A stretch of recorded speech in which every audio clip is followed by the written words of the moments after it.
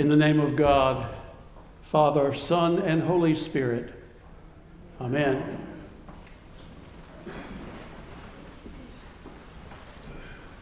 Our gospel lesson this morning is a bit perplexing. Jesus encountered a man that was possessed by demons. And when he saw Jesus, the man fell down before him and shouted, "What have you to do with me, Jesus, Son of the Most High God? I beg you, do not torment me." This man thought that Jesus was making fun of him because Jesus had commanded the unclean spirits to come out from the man. Jesus asked him his name, and he said, "Legion," because many demons had entered him. When Jesus commanded the demons to leave the man, they immediately entered a herd of swine, and the swine then ran down a bank into the lake and drowned. As I read this story, I found it somewhat confusing. I'm not sure what message there is for us from a bunch of pigs drowning themselves. But I am glad that Jesus drove the demons out of that man in the country of the Gerasenes. However, what has that got to do with me? I certainly am not tormented by demons. Or am I? When I allowed myself to think of this text in relationship with today, I began to realize that I may have demons that I hadn't really been aware of that are at work in me. I began to become aware of the demon of racism that sometimes rears its ugly head in me. Today is June 19th. And for those who are not aware, today, in addition to being the second Sunday of Pentecost, or second Sunday after Pentecost, is also Juneteenth. It is the day that we celebrate the final end of slavery in the United States. The African American community has celebrated this date for more than 150 years. And we as a parish are participating in this celebration. Members of St. Luke's manned a booth at the Bell Tower Green yesterday to welcome and invite all who want to come and join us for fellowship and worship in this place. And we continue with the leadership of our rector and of our deacon and dedicated members of this parish to make great strides in truly becoming the beloved community. We are acknowledging our past, and we're attempting to reflect the diversity of the beloved community to which we aspire. However, allow me to give you a vivid example of how yours truly has benefited from white privilege. And I wasn't even aware of it. While Juneteenth has been celebrated for generations, I'm ashamed to admit that I had never even heard of it until about 10 or 12 years ago. It just wasn't taught in the schools that I attended.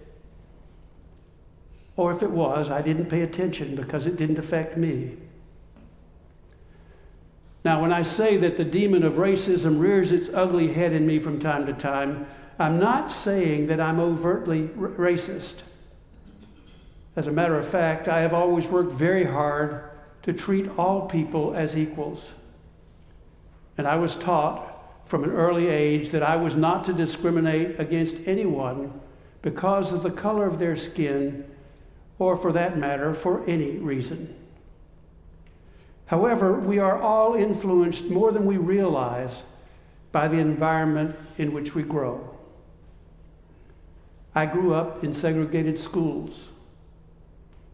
People of color could not eat in the restaurants where I ate. They couldn't use the restrooms I used. They couldn't go into the movie theaters that I frequented. And unfortunately, some of those prejudices and stereotypes rub off. I'm ashamed to say that sometimes I find myself subconsciously applying those racial stereotypes to people I don't even know. And I doubt that I'm alone. The work of becoming the beloved community is not work that is just done corporately. Much of that work must be done individually. It's up to me, and I would suggest to each of you to do the hard work of taking an honest look at ourselves, acknowledging that sometimes there is indeed the demon of subtle racism that shows itself from time to time. Just by coincidence, it wasn't planned this way, Patty and I are leaving right after this church service to meet my brother Charlie and his life partner in the Tidewater area of Virginia, where all of our ancestors are from. We will see the farmhouse built by our great-great-grandfather in the mid-1800s. My brother has never been there.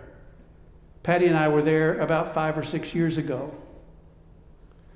Just as we as a church must look closely and honestly at our history in order to understand where we came from and the oppression that was a part of our past, if we are truly to become the beloved community, so also must each one of us.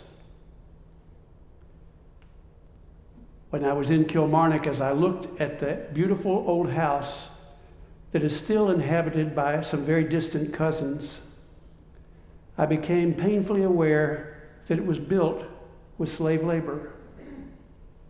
The fields that surround it were tilled and harvested by human beings. They were owned by my ancestors. It was quite sobering to come face to face with how my family of origin participated in the horrors of slavery. Now, I realize that my forebears were living in a different time with different norms, but it was still quite disconcerting.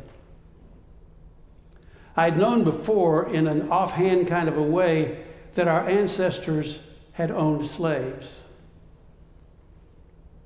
Seeing it firsthand, though, was quite an emotional experience. A beloved family member once said to me when we were discussing this subject, "But our family was always good to their slaves." Whether that is true or not really doesn't make any difference, except to make us feel better. The truth is, we owned other human beings as if they were pieces of property. Obviously, I cannot go back in time to undo history. But my ancestors were not bad people. They were part of a culture that convinced them and others that their lifestyle was acceptable. However, I can and I must allow this knowledge to inform my future. Every one of us has a history. Sometimes looking at that history can be painful. However, when we have the courage to look honestly at our past, we can then make sure that we never again allow those demons to surface. We must turn to Jesus and ask him to drive away the demons that possess us. To those whose ancestors were negatively impacted by the sin of slavery, I am profoundly sorry that my ancestors participated in a system that continues to cause you pain. Jesus asks us, "What is your name?"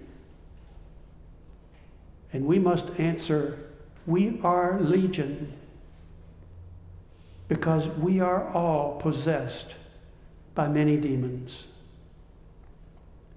Only in Christ and through his love can we expel the demons that reside in us. On this Juneteenth, may we all celebrate the freedom from all that burdens us. And may we strive daily to truly become beloved community. Amen.